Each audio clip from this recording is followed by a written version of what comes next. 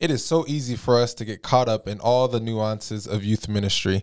There's so many fancy things that you see people doing, so many fun games that you see and that you can learn.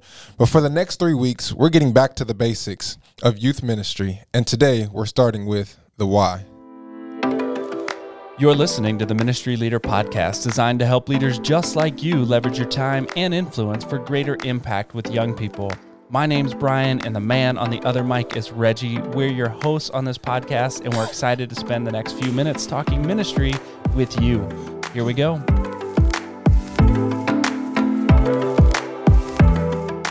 Welcome back to the Ministry Leader Podcast. Reggie, it's fun to be back in the studio with you again, recording as we do each and every week. As you mentioned, we're going to we had some conversation a few weeks ago about kind of direction of what we want to talk about here on the podcast. And you kind of mentioned like maybe it's time we get back to the basics, right? Yeah. Let's get back to it. Back to our why.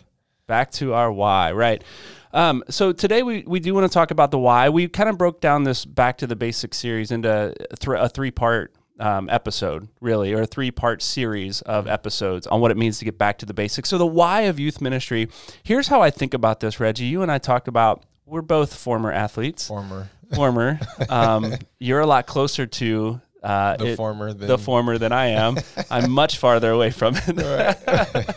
Oh, man. So as I think about the back to the basics of the why of youth ministry, I kind of think about it in terms of athletics and sports. So for those of you who have not participated in sports, maybe there's another analogy that resonates with you. But Reggie and I we go to this place of thinking about the basics, right, of sports. And we call them fundamentals, right? Reggie, in your football days and your basketball days, how much did you love diving into the fundamentals of the game? Yeah, they aren't always fun. The fundamentals, oftentimes you go back to that thing, you know, it's the feeling of like, man, coach, I already know how to do this. Or man, coach, I already understand this. Yes, coach, like you're rambling on, and you know, you're talking about something that we learned at a young age, and so you don't ever want to do the basics, the fundamentals. Yeah, but they're so important, right? Because they're the building blocks to the rest of the game, the rest of the thing that you're going to do.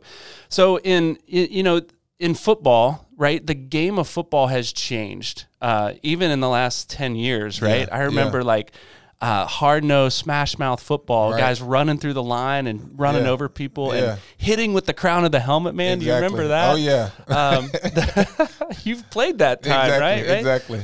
But the game's changed, but the fundamentals remain the same. It's still about throwing a ball, running a ball, catching a ball, tackling another person, right? Those fundamentals remain. Yep.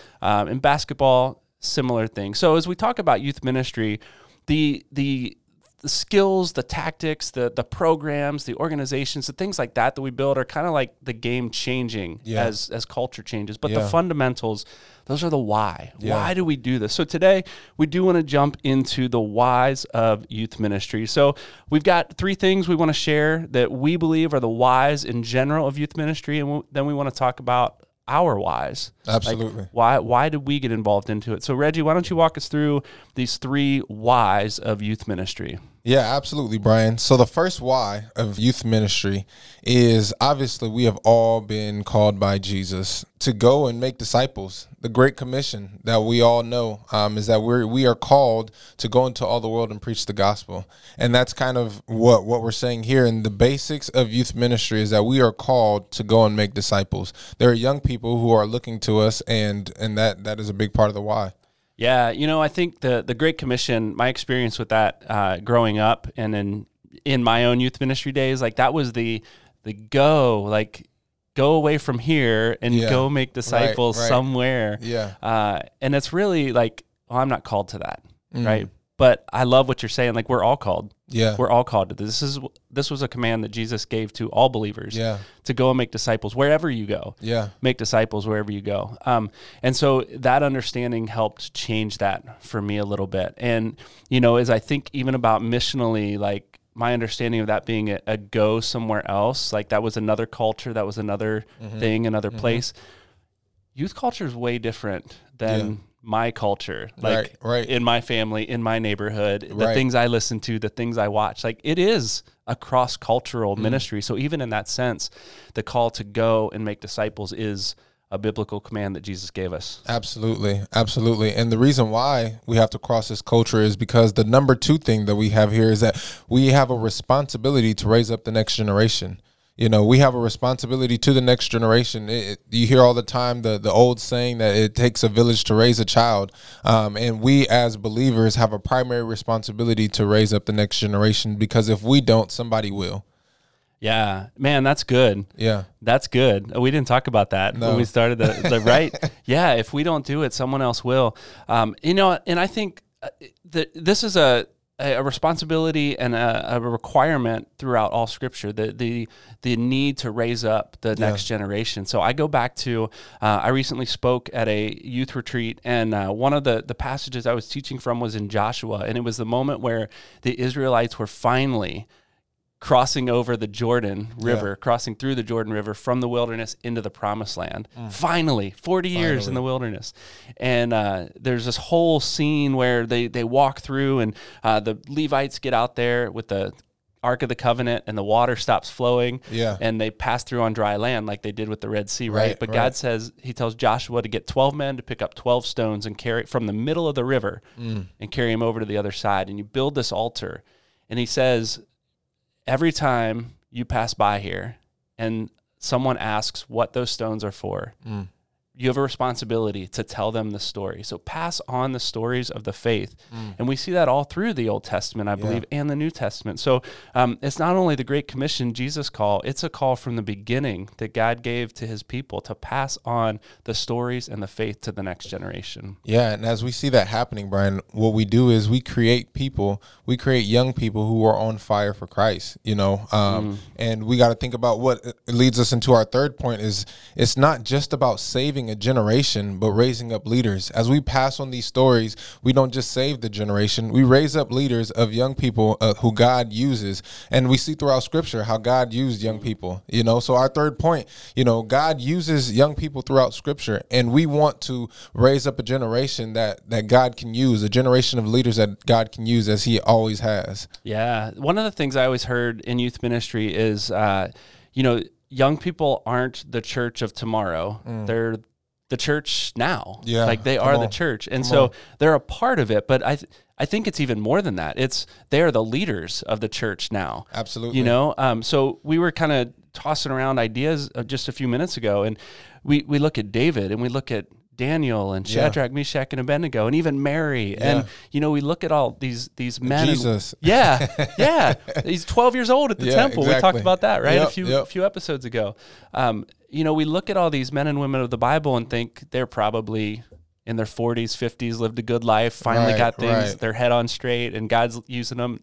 No, they're like 13 years old, 14 years old when a lot of these stories happen. Yeah. You look at a lot of the disciples, and just like what you said, I mean, they're young kids, they're teenagers who are being called to go and follow Jesus. And as we're raising up a generation. All the movies I've seen of the disciples, they're old guys with long beards. Is that not? That's not it. That's not it. More than likely, if they were that old, then they would be married and they wouldn't be following. Good point. Yeah. That wouldn't work. But anyway, but as we're looking at all these young people who throughout Scripture are being used by God, we have an opportunity now to see young people be used by God, and that should be our why. If you are not motivated by seeing a young person come to know Christ and then lead in the ministry to lead other young people to Christ. I know in YFC we have things like CORE, we have things like Indigenous leadership, and I know they just sound like phrases to you all, but these are the kids that we are investing that time in as we're raising up the next generation. We're seeing these young leaders who are going to go in their community and lead for Christ. So Reggie, as we wrap up the episode, tell us what's your why. Yeah, my why for youth ministry is because I believe that I'm called to it. In this season of my life, I was just reading out of Matthew 10 the other day, and I actually had a chance to speak at our church. And in Matthew 10, Jesus is talking to his disciples, and he says, "I want you to go and minister to a specific people." So to the Israelites, he said, don't go minister to the Gentiles, don't go minister to anybody else. I've called you for this time in this moment to minister to the Israelites. And what I want you to minister to them is that they need to repent, for the kingdom of heaven is at hand.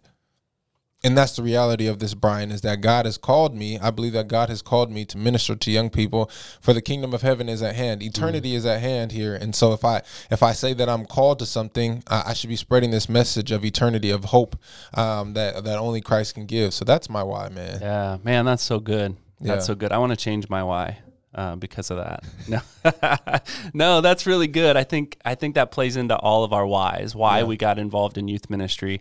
For me specifically, I got involved in youth ministry. My why was because that's when my faith started making sense to me, was in my teenage years, specifically my high school years.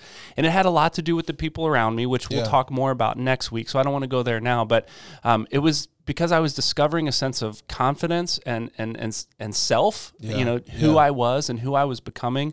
And so I recognized, kind of as I look back on my youth ministry career, my why has really always been about identity and purpose, like helping young people discover identity and purpose. And I believe, as a follower of Jesus, that we can only discover that in Him as the one who created us. And so that's been my why, to always point young people to Jesus as they discover who they are and what they were created to be and do.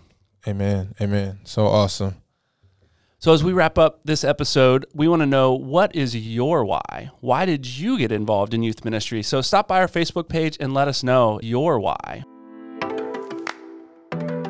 Thanks for listening to the Ministry Leader Podcast. Make sure to tune in next week as we talk about the who of youth ministry.